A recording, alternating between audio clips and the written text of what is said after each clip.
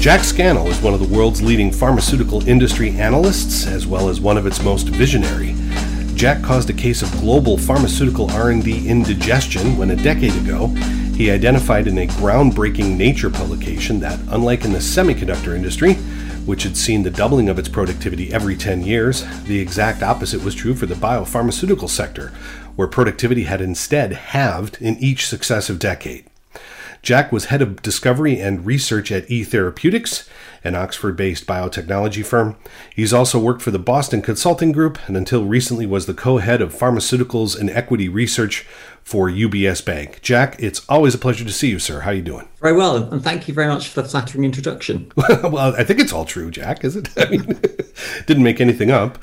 I know you probably get sick of talking about it, but the fact is you did invent the thing called Eroom's Law, where you basically saw that the pharmaceutical industry was running at Moore's Law in reverse. Can you describe what Eroom's Law was, how you stumbled across it, and has it improved? We named it Eroom's Law because we wanted a striking name, and I can't precisely remember how we came up with it. I think, me or possibly a guy called William Baines said it was like Moore's Law backwards. And the particular thing we were thinking about was the ugly contrast between the sort of technical inputs, which seem to be getting hundreds, thousands, millions, or billions of times better and cheaper. Say, for example, DNA sequencing had over the previous 20 years got, millions, possibly billions of times cheaper. Many other technologies, again, had got much, much better. X-ray crystallography had got, 1,000 times cheaper. But the industry was spending 100 times more per drug it discovered in inflation-adjusted terms around 2010 than it was in 1950. And we wanted to sort of highlight this contrast between sort of increasing input efficiency and declining output efficiency. And in broad terms, there were two broad classes of explanation. One was there was some sort of resource depletion problem, i.e. we were running out of something, right? That's one way that the inputs can get better, but the output can get harder or more expensive. And the other way is that what had happened is that we'd started doing the wrong things with incredible efficiency, right? And I always used to joke that if you worked in the drug industry or in academic R&D, the more you regarded one of those explanations as preposterous, the more you were forced to agree with the other, right? Because they were the only really two explanations in town. So the paper was an attempt just to be much more overt and explicit about those trends and try and provoke a bit of sensible discussion about what the cause could be. And so what was the reaction when you published it? What did the industry say? I mean, we'd known that things were getting more expensive, but had it been quantified like that before? Had anyone discussed it in that fashion? So actually, I shouldn't take too much credit for quantifying it. A guy called Fred Stewart, actually, who I do a bit of work with now, and possibly others, had sort of drawn graphs showing an exponential increase in R&D costs per drug discovered, and some of those graphs probably dated back to the mid-80s. I think what we did is we probably emphasized a bit more the contrast between output and input efficiency trends. We gave it a catchy name and we speculated on the causes. And I think after we speculated and put names to the causes, I think most of them were relatively uncontroversial, with the possible exception of, some criticisms of, sort of brute force, high throughput approaches. Sure. But I think most of the other things were, when we named them, people sort of said, yes, that I do see that's kind of one of the problems. One of the four challenges you mentioned first, I guess we'll start off with the better than the Beatles problem, which I'm always quite fond of. Can you describe what the better than the Beatles problem is? Obviously, it's kind of obvious, but... Yes, so I think the drug industry, and there's one or two other similar industries, probably the crop protection chemical industry is similar, and there may be one or two others. It's a funny industry in that it's an intellectual property business where people don't get bored of old intellectual property, right? And the reason we call it the better than the Beatles problem is... because imagine, and again, this is a sort of a generational analogy, people may not be as fond of the Beatles as people were a few years ago. But the analogy was this: imagine that every new record had to A, be better than the Beatles, B, you could download all the old Beatles records for free, and C, people didn't get bored of listening to the Beatles. Right? If you had those three criteria, it would be very difficult to successfully launch new records.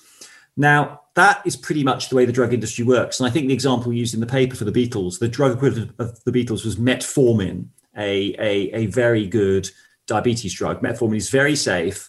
It's almost free. It's incredibly effective. and doctors don't get bored of prescribing it. And that's a problem for anyone trying to discover new diabetes drugs, particularly as over time, in a particular therapy area, you will get more and more and more of these tried and tested, cheap, effective, genericized drugs. So you have this sort of ever increasing, you've got this sort of set of low cost competitors that squeezes the R&D efforts into those areas where historically R&D has been unsuccessful. And we just had a recent example of that with PCSK9 gene therapies that looked really great. And, everyone was writing in 2013, 2014, these were going to be, a $5 billion, $4 billion a year asset. The next Lipitor, in quotes, except Lipitor that year had gone generic. And so there was no reason for the next Lipitor. You had Lipitor basically free. And PCSK9, regardless if it was 20% more effective or 15% more effective, the fact is Lipitor was free. Do you think this is having a cooling effect or putting a pall on certain areas of research where we're not going to get better cardiovascular drugs? Oh, yeah. So I think it largely explains where the drug industry is now active, right? So, generics are the gifts that keep on giving in the particular therapy areas in which they exist. Arguably, if you look at what's in drug industry pipelines now, things are being pushed into rare diseases where arguably the economics have become more attractive in recent years, and arguably the discovery methods work a bit better, particularly if you're doing target-based drug discovery. And in oncology, where actually treatments are still pretty poor for people with advanced solid cancers, right? And, for depression or for, hypertension, which still cause huge morbidity and mortality in the case of hypertension, it's pretty difficult. The economics of trying to develop new medicines is much, much more difficult. Sure. But then again, we still have 300 plus failures now in Alzheimer's disease and counting. And regardless of how much we've tried to find something, we're not finding anything.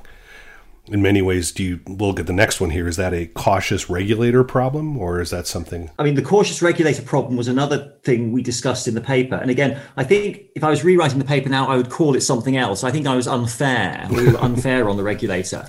But there is a very real and obvious trend over time whereby in certain therapy areas, the regulatory standards, arguably for good reasons, go up. But this makes things more costly and more difficult.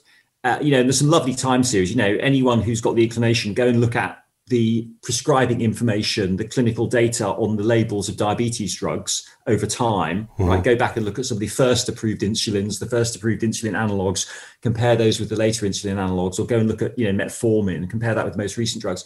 And what you'll see are just enormous changes in the number and complexity of trials that are required to get drugs approved for different indications. Well, do you think that's part of the pre-thalidomide and post-thalidomide era as well? That made a big difference, but actually there's been an enormous difference post-thalidomide. So before thalidomide in the US anyway, you didn't have to show efficacy data. You had to show that your drug was not dangerous, but the regulator didn't require efficacy data. I think the presumption was that the market, i.e. physicians, would have a view on the efficacy of drugs, right? So there wasn't a sort of regulatory concern around efficacy. After thalidomide there was. But even since then, the sort of amount and complexity of the data you need to bring has increased a great deal. And it's also partly related to the Beth the Beatles problem. So if you look in crowded therapy areas where we've got lots of effective drug classes, quite rightly, both regulators and prescribers demand an awful lot more safety and efficacy data than they would have done 30 years ago or 40 years ago, where we didn't have many known safe and effective drugs against which you had to compete. And how much of that is being driven by the payers as well, sort of the European HTA type system where they want more efficacy data specifically around, well, not more effectiveness data, frankly? The honest answer is I don't know. And I think, again, if you look in diabetes, again, another good example, you'll see a kind of fragmentation of indications. So again, if you look at old diabetes drugs, they would be indicated to treat, and I'm not giving this verbatim, I'm trying to give you a sense here, right? They would have been indicated to treat, type 2 diabetes. That would be the indication. If you look at drugs now, the indication will be, to treat, patients who have failed on or, who have HbA1c that is still too high after metformin when used in conjunction with drugs A, B, and C. Right. And of course, you then have to run a specific trial that is in that particular group of patients. So in an oncology, you see the same thing where you have this kind of fragmentation of indications. that again means that even if the individual trials aren't bigger, and by the way, they are generally bigger, but even if the individual trials aren't bigger, you can't do 1 or 2. You've got to do 5, 6, 7, 8, 15 trials to get the breadth of use that you require. So the throw money at it tendency. Obviously, we've been doing a lot of research looking at a lot of the spin-out community in California that's NIH funded. We're seeing these NIH technologies move to small, medium-sized biotechs, and what we're seeing now is a 50-50 probability of market entry, and a logistic regression costs about $5 billion. Is that an example of the throw money at it tendency? Not in the sense that we wrote about it. Okay. I think the point we made when we were writing the eRooms Law article is that for most of the period between 1950 and 2010, drug R&D was very cost insensitive, so that if there was a problem, the economic rational response to that problem was throw some money at it, right? And if you look at the estimates of financial returns on R&D investment, or measures like return on equity in the drug industry, and you can calculate that taking into account R&D costs, which is probably the right way to do it. Mm-hmm. If you do either of those things, what you find is that the industry had really good returns on its R&D investment, probably until the late 1990s, around 2000, and then they gradually started declining. So actually, for most of that period between 1950 and maybe 2000, 2010, if you had an R&D problem, throwing money at it was the right answer, because actually it was a very good business, returns were high, and more likely than not, you would benefit from making that investment. But that sort of became less and less true as the 2000s progressed. Has that corrected now a little bit? Are we seeing better returns now, or just are prices just generally going up to cover a less efficient R&D cost? To a certain extent, and this may be getting too technical, and also reflects the fact that I probably haven't looked in detail at the data for about a year. So generally speaking, there's been a downward trend in R&D returns since 2000 to the present day. And the last year or two bumping around a bit, depending on the precise measurement method. But broadly speaking, if you look at, I would say, technically reputable reports like the one that Deloitte publishes, they've had R&D returns declining over the last decade or so, now below the cost of capital for big drug companies, probably bumped up a bit this year, but not much. Mm-hmm. Other measures like return on equity, adjusting for R&D, again, the drug industry now probably returning below the average of other sectors. There was an interesting study out of Stern's Business School, New York University, a couple of years ago, where they looked at net profitability, and it put the pharmaceutical sector now about 21st, just below the soft drink sector, which I found quite interesting. So you've potentially sort of pointed us to an area where I've got a bit of a sort of technical bee in my bonnet. To be frank, I think on both sides of the policy debate, whether people are sort of advocating for the drug industry or against it, the technical quality of the policy debate on drug industry profits is poor, and profit margins per se are almost entirely uninformative. Capitalists, the clue is in the name, are interested in capital and returns on capital. They're not called marginalists, they're called capitalists. Sure. And if you look at measures that take into account the capital intensity of the industry and you do it properly, the industry does not look particularly appealing, does not look like it's doing particularly well. Now, of course, that's not a good story for the drug industry when it's trying to lobby governments for sort of industrial policy support. And that's not a particularly attractive argument for people who want to criticize the drug industry for being too profitable. So it's quite interesting that both the critics and the advocates of the industry want everyone to think it's wildly profitable. Where do you think this mentality is coming from, and why do you think it's changed? Is it just it's sort of a 20-year ago mindset that hasn't adjusted to the reality, the current reality? So I think it's that most people who discuss this either lack or aren't interested in a technically correct answer. Right? So they either lack the technical capability to have one, or they don't care what it is. Right. So it's a lot of agendas, and so it's pretty easy to calculate the return on equity for the drug industry on using publicly available data and correctly adjusting for R&D. Any finance textbook will tell you how to do it, and the data are publicly available. But very few people in the policy debate bother doing it. Sure. Because it may not help either whether you want to convince your government you're a great industry they should support, or that you want to convince your government that drugs are much too expensive and you should give the industry a kicking.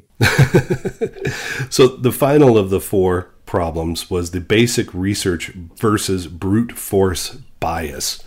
Why don't you give us an overview of what that is? So this was probably probably one where we got the most argument. And to be frank, I think it's it's difficult to sort of express criticisms like this subtly. And I think I would accept that a great amount of the technical stuff done in the drug industry is both fantastic and diverse, right? Sure. But I think the specific point we wanted to make is that certainly when we wrote the report, there had probably over the preceding 20 years been a sort of massive shift from certain drug discovery technologies through to target-based drug discovery, and in some, but not in all of the industry, high throughput screening. Sure. Now that is something of a caricature, but it was the industry's own caricature. If you ask trade associations, how do you discover drugs? That's pretty much what they said they'd do, right?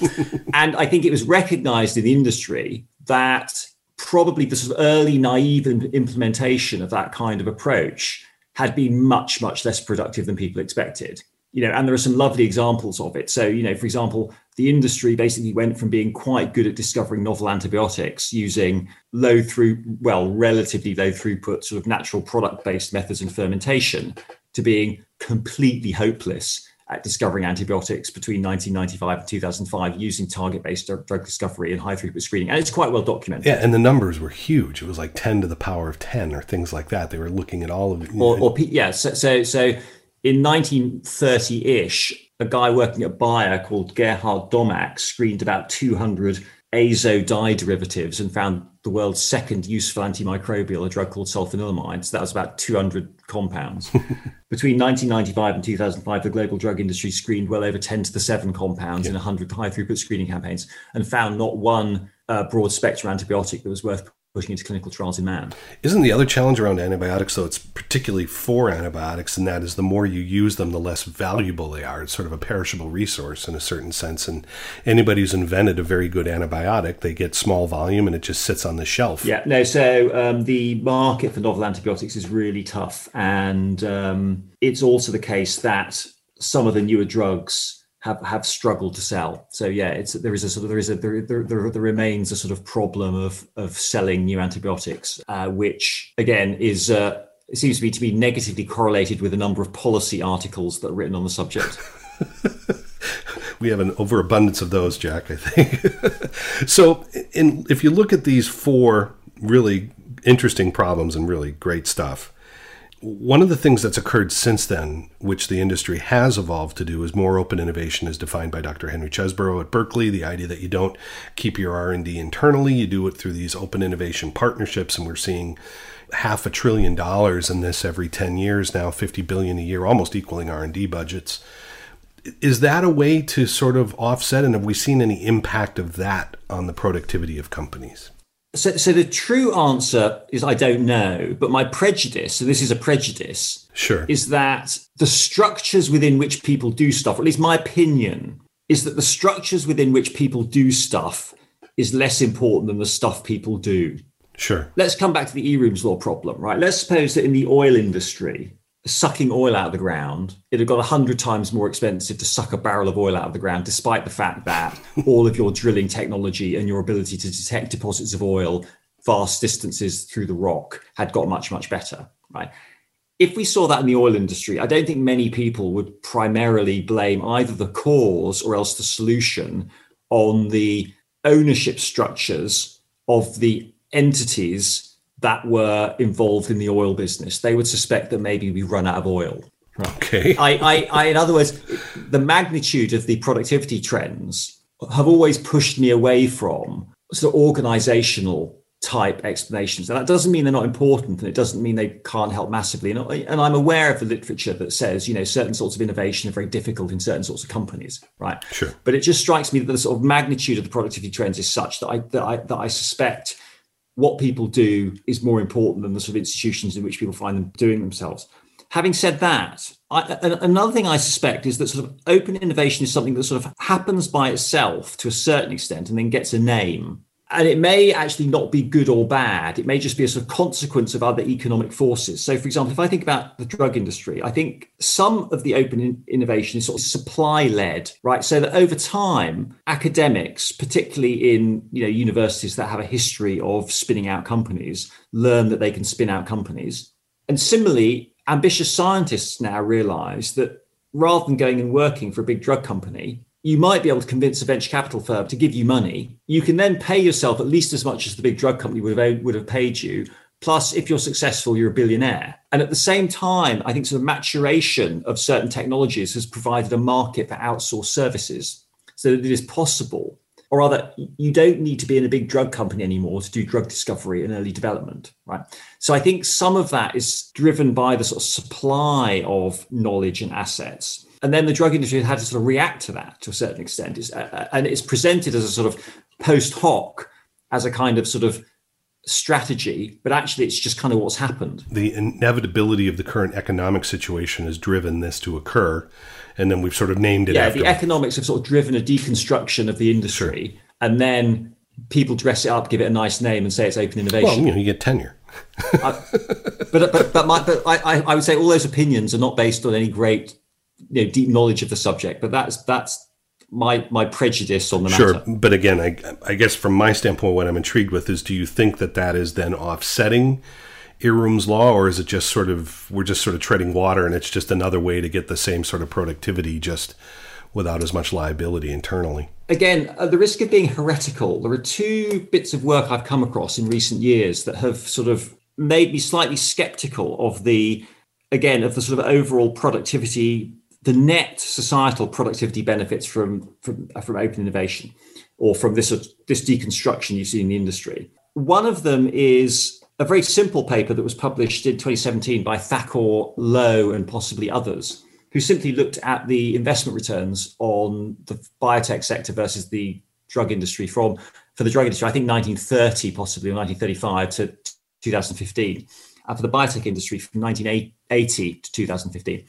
Now, if you sort of listen to the sort of, if one had just sort of read the general rhetoric and hadn't bothered reading the Thakur and Lowe paper, you'd have had the sense that biotech was kind of vibrant, fast growing, gaining market share, capturing more and more of the pipeline, was being acquired at ridiculous prices by big drug companies, thus making biotech shareholders rich.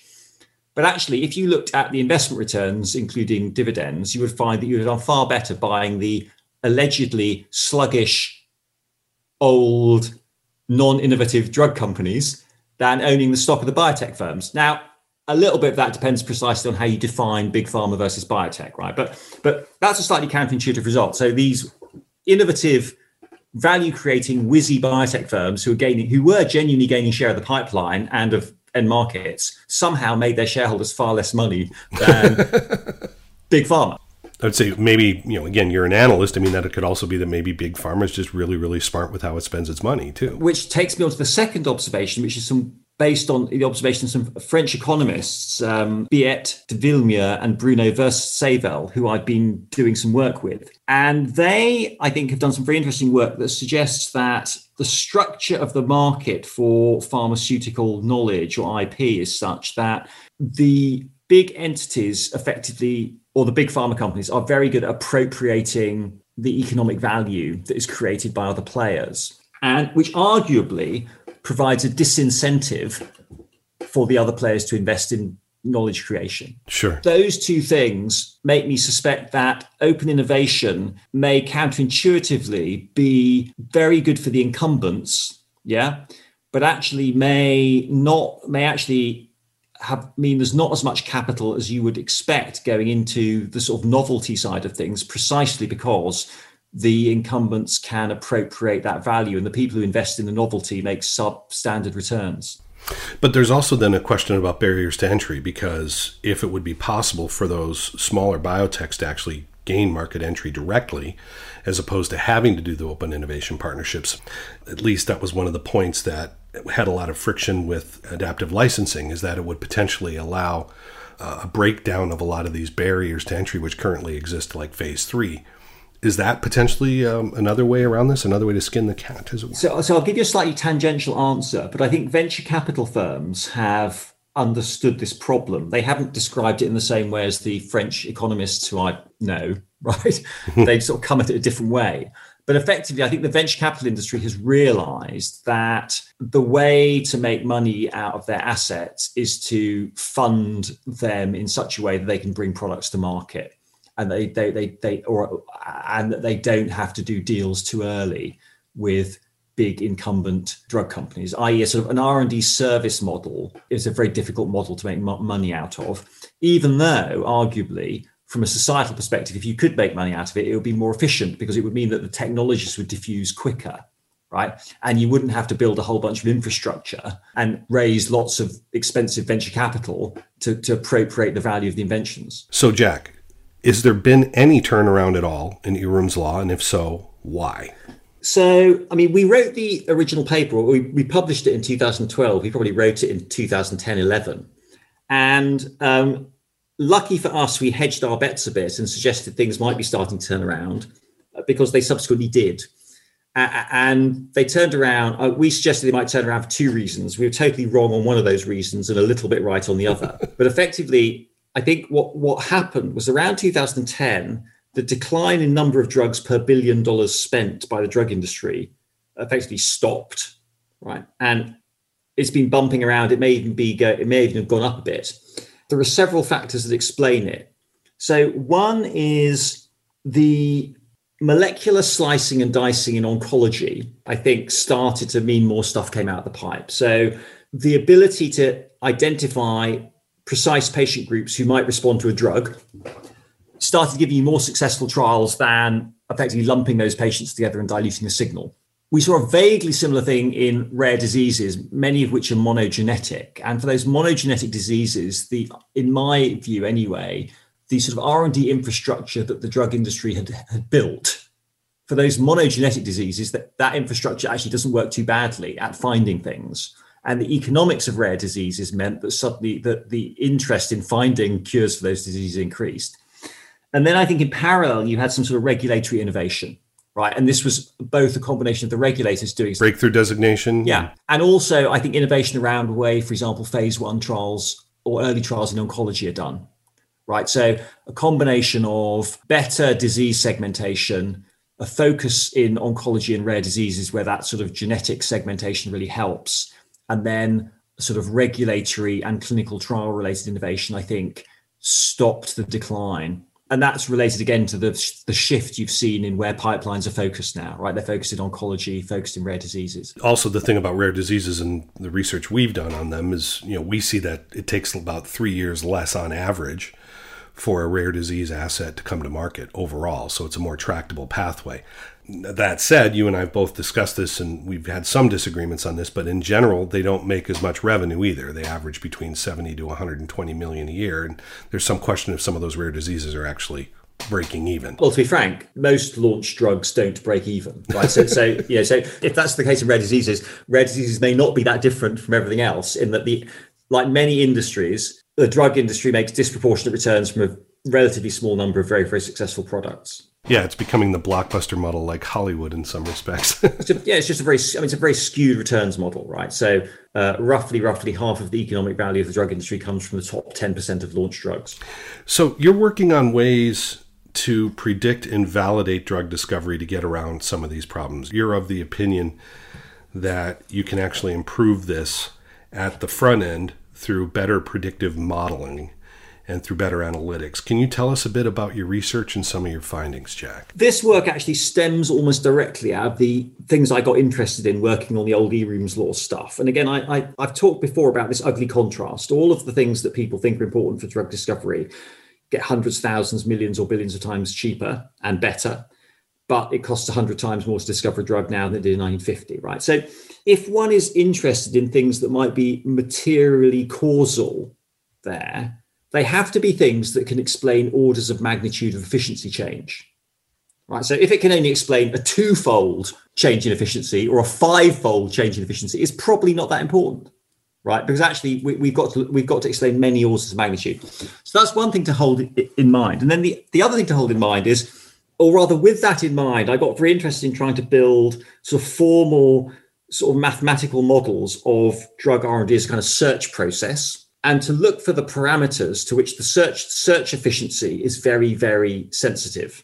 And it turns out if you do that, you can think of rather screening and disease models. People use them because they think the output of the models tells them something about how useful things are going to be when you put them into people. So to put it at its simplest, imagine that we had a particular rat that we wanted to test things in. We might have 1,000 compounds or 100 compounds we could test in the rat.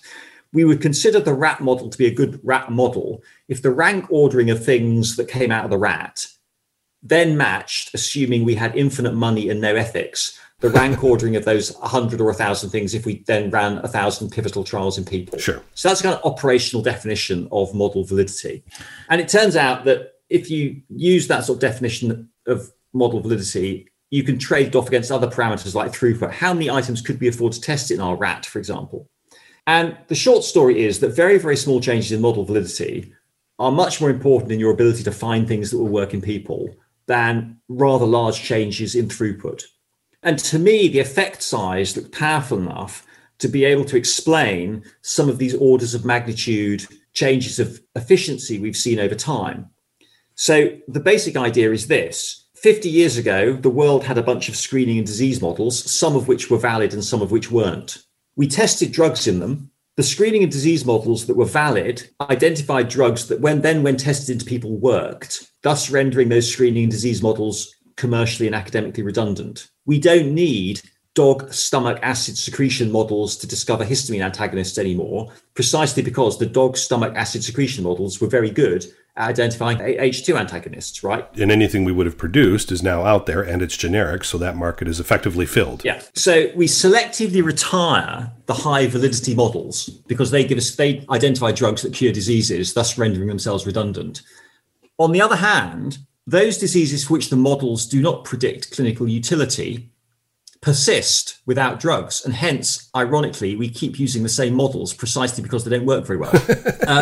And I think one can make a pretty strong historical case, at least in some diseases. If one looks at, for example, at models used in solid tumors, sure, they're used precisely because they have not yet rendered themselves redundant. And they haven't yet rendered themselves redundant because they haven't identified drugs that cure the disease in question. But essentially, and again, at the risk of being reductionist here and oversimplifying, assay quality will beat quantity. I guess that's if I can boil that down into one sentence, is that fair? Yes, but I would add one thing. The way I try and describe it now is like everyone doing drug discovery right knows that lousy models are not a good thing. Yeah. There's no one out there advocating, hey, let's use a bunch of junky models that don't predict anything.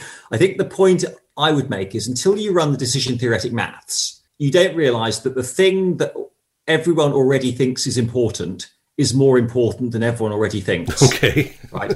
This thing, everyone knows it's important, but actually it's really, really important. I think that's the point. The problem is if you don't have a model that'll work, you're sort of forced to taking a junky model and then trying to jam as much through it as possible with the hope of trying to hit pay dirt. Or better still, you're forced to think harder about how you evaluate screening and disease models. Sure. And actually, and I think much of my work now is based around that sort of practical problem, which is given a bunch of different, not very good, probably rat models to look at Alzheimer's, how do you either pick which one is best, or how do you pick an optimally informative set, cognizant of the fact that even modest improvements in your ability to know which one is best or being able to pick a maximally informative set is very valuable. Sure. So it's basically trying to make rather hard subjective judgments a little bit better, nudging them in the right direction. That's one thing. And then the other thing is, I think, helping people with problem choice, right? So again, if you're a venture capital firm, there may be certain R&D problems that are more tractable than others on the basis of the models that can be deployed against those problems. But if that's true, you need better ways of deciding which of the models may be better than others. But if we look at Alzheimer's again, bringing up your example, we thought we had a good theoretical case around the amyloid beta thesis. You could look at the MRI scans, you could see the plaque building up. I mean, again, it's very hard to sit at a presentation and see the MRI scans and not think, wow, there's something here. But again, it's the ultimate correlation is not causation, because we've tried 70% of the models that have come out over the last 15 years and Alzheimer's disease have been around the amyloid thesis, and we've not gotten anything. So what are the options then if what we think, my gosh, it sure looks like that should be working, but if it doesn't work, when do you pull the plug then? I won't answer your question with relation to Alzheimer's if you don't mind. And that's because one thing I've learned is that the gritty details of models are very gritty. Right. Okay. And I know some people who've done a lot of work on Alzheimer's models, but I haven't done a lot of work on Alzheimer's models, right? So I would rather not speculate. I will give you a couple of examples that may be more useful though. Sure. in oncology, with in vitro oncology models, there is quite a strong historic case that can be made around their application and misapplication and what might be done differently if the economics could be made to stack up. And I'll try and make this answer brief without making it so brief that it's uninterpretable. If one looks at the sort of two waves of pharmacological innovation before immuno-oncology, the first one was the sort of rise of cytotoxic chemotherapy, and the second one was the kind of rise of the targeted agents. Now, the cytotoxics were predominantly tested for various practical and pragmatic reasons in rapidly dividing cell lines, which were typically monoclonal. So real cancers are very genetically heterogeneous and diverse. There's evolution within them. Different metastases of the same tumor will be different, right? But actually, that's not what most cancer models look like. Most cancer models get one cell line, they stick it in a pot, and you try and poison it with something. Now, the cytotoxics, it turns out, which were tested largely against fast-growing monoclonal cell lines, in the rare cases where they're curative, they tend to be curative in very fast-dividing tumors. I.e. the models are fast dividing. You have models that are comprised almost entirely of fast dividing tumors. Lo and behold, they're not bad for discovering drugs that can cure cancer if you happen to have a very fast dividing cancer, but are utterly lousy for curing any other cancer, which is most advanced human solid tumors. Which is why the most effective monoclonal antibodies have been in leukemias, I suppose. Well, or now coming on to the targeted agents, right, the monoclonals, again, most models that would have deployed during the discovery of targeted therapies tended to be genetically homogeneous. Sure. There are arguably two broad classes of targeted agents which are very effective. You have drugs like Gleevec, which effectively treats what is arguably a monoclonal hyperplasia and not a true genetically heterogeneous cancer. So Gleevec is exceptional. It doesn't look like most cancer. It looks like cancer you grow in a dish, right? Most cancer you grow in a dish doesn't look like real cancer. Gleevec treats something that looks like cancer that grows in a dish, and it treats it very effectively. But most targeted therapies are not nearly as effective because most cancers don't look like the sort of cancer you could grow in a dish that is treated well by Gleevec. Other hematological malignancies that are very well treated, they're actually treated simply effectively by chemical amputation. They have lineage markers that don't mark them out as cancer. They simply mark them out as a white blood cell of a certain sort. Sure. And it turns out in a world with modern antibiotics, you can wipe out large populations of people's white blood cells, and they do pretty well. The point is that effectively, we get cancer drugs that cure the occasional cancer that happens to look like the models of cancer we grow in pots, right? Okay. And we don't get cancer drugs to cure the vast majority of cancers, which don't look like the cancer models we grow in pots. So the solution is bite the bullet, deploy a lot of capital, accept lower throughput, and have expensive low throughput cancer models that have a lot of the complexity and heterogeneity of the cancers that real people have most of the time. Are you hopeful we're going to get there with these models? I mean, I think there's a huge amount going on at the moment. I'm not sort of nihilistic about this. I think I would say I have not terribly well-informed optimism about a lot of the stuff that's going on around sort of deep phenotyping and more sort of systematic measurement of model systems. I do, however, think there are certain economic problems, right? So the intellectual property regime and sort of drug payment regimes are set up to reward chemical novelty. Sure.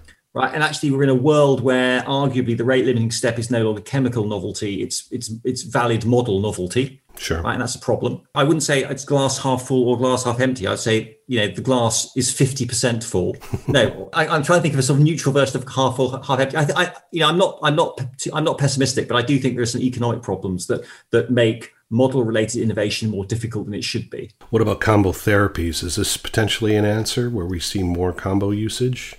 But then again, that gets into the pricing and economics problem, which is going to be hugely difficult. There's another problem with combination therapies and models. There are very, very few good tox models for combination therapy. Yeah. So far, the experience has been, at least if you look at targeted therapies, oncogene targeted therapies, a big problem has been that combinations tend to be very, very toxic in a way that's very hard to predict until you get stuff into the clinic. If you look at where innovation has been occurring over the last 20, 30 years, there's been a huge evolution, shall we say, a shift in R&D from Europe to the United States with late-stage value creation. There's still a lot of assets here in Europe, but we don't see them commercializing here. They're commercializing in the United States, and there's becoming a bleed of technology from Europe. Do you think that this is a problem? Ultimately, is it just the market speaking?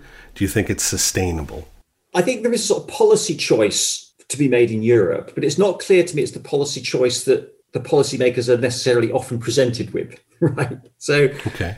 There's a guy a former competitor of mine called Simon Baker. Years ago, I asked him for a punchy quote about drug R&D, and he gave me one, and it was something like this. Drug R&D is a bit like NATO between 1948 and 1989. Of great benefit to Europeans, but largely paid for by Americans. So that's one, I think, fact, that's one should bear in mind. I think a second fact is, if one looks at what, in my view, are the appropriate financial measures to look at, the drug industry is not delivering particularly great returns for its shareholders. Now, shareholders are only one constituency, right? So you think of, you've got sort of possibly four constituencies when you're a policymaker, you're thinking about the drug industry. There are patients and health services. That's a one constituency. You've got people working in the drug industry. That's a second constituency. You've got the shareholders of drug companies. They're another constituency, mostly pension funds and so forth. And then you've got wider society, right? So that would be, for example, the restaurant that a pensioner who had a big pension because their drug company paid dividends went to eat at, right? So you have a sort of general economic constituency, right? Just sort of national growth. You've got some people working in the drug industry who make nice salaries. You've got the shareholders who may have big or small pensions as a result of their drug industry investment. And then you've got the patients and the health system. Well, as I said, the shareholders don't seem to me that they're doing that great at the moment.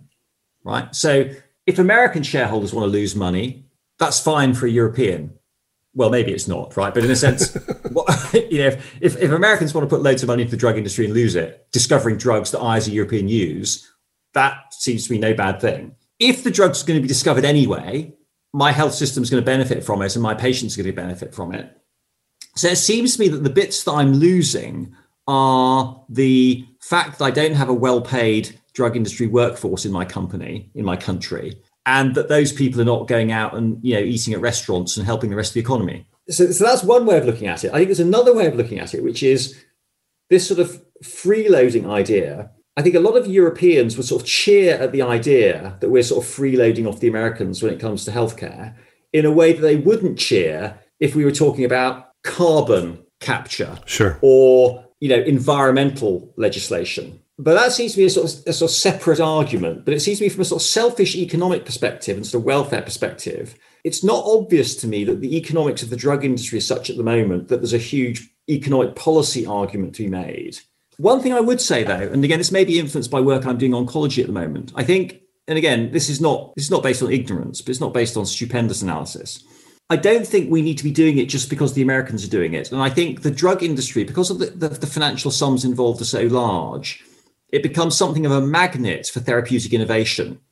And there may be more efficient, effective modes of therapeutic innovation that one could do, which would have better trade payback. And oncology is an example I've got at the front of my mind at the moment, right? So, oncology drug R&D is terribly expensive. Lots of drugs come to market. Some are great, but many aren't. But actually, there's a whole bunch of sort of low-cost behavioural interventions that one can do that seem to have as big a survival impact on cancer outcomes, but are not funded and are not investable at the moment because of the way intellectual property markets and drug markets work, right? So again, if I was sort of advocating for innovation in Europe, I might possibly advocate for pursuing some of those roads less travelled rather than simply trying to replicate what already may be happening rather effectively in the US. Sure.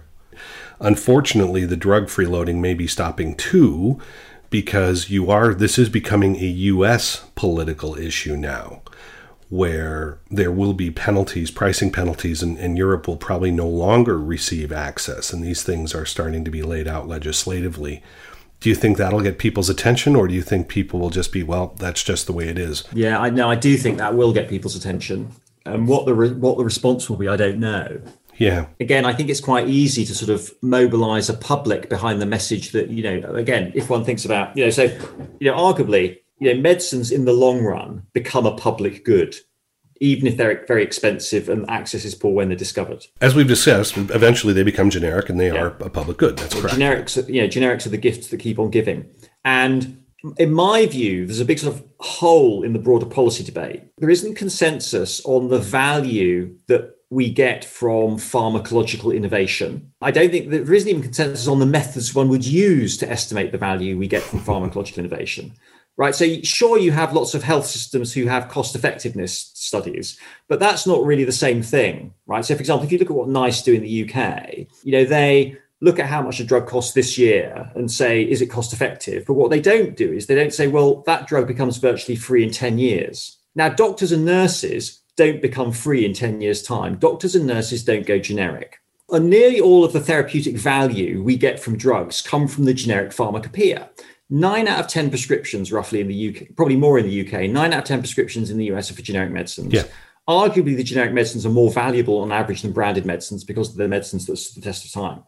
Nearly all of the healthcare value the world gets is from generics. But nearly all of the policy debate is about the price of branded drugs. There isn't a consensus on how much value we get from pharmacological innovation. So the whole argument about how much we should spend on R&D is in something of a vacuum because we don't know what value we get from R&D. And then there's a second argument, which is who pays for it and how it's paid for. So ideally, so we're sort of haggling about who pays for what, when actually we've got no idea about how much we should be paying. Now, one thing that strikes me, probably nearly 20 years ago now, the UK government had something called the Stern Report, where they got an eminent economist to opine on the economics of climate change. And one reason they did it was they wanted a bit of, I think, to try and support some policy clarity.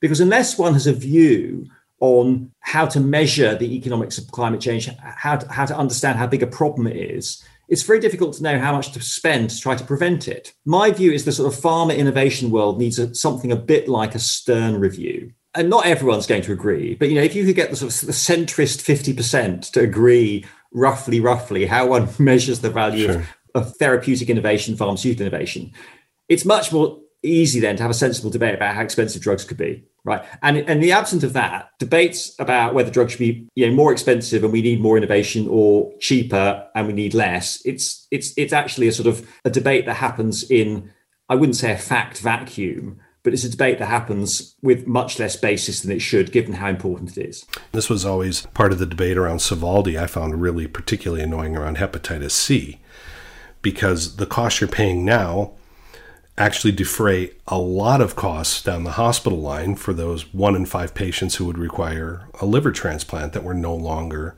seeing. But those costs are in completely different parts of the healthcare system. And essentially you're creating free riders that are uncompensated and uncalculated because they're not captured by quality often. We've just got a real problem with how we're accounting for these things. No, I agree. But to be frank, it's not clear to me, if one does it properly, how things will shake out. It could be we discover, I wouldn't be at all surprised if we discovered lots of, that we should be paying much less, for example, for cancer drugs. I wouldn't be at all surprised if one does it properly, that's what you find out. Right. And it may be we found out there's a whole bunch of things we should be paying a lot more for. Sure. But at the moment, I think the sort of policy debate is poorly served by the sort of the data that is put before it. Jack Scannell, always a pleasure, sir. It's a shame we can't have a pint one of these days. Maybe we will. Thank you for your time, Jack. No, thanks very much. Bye.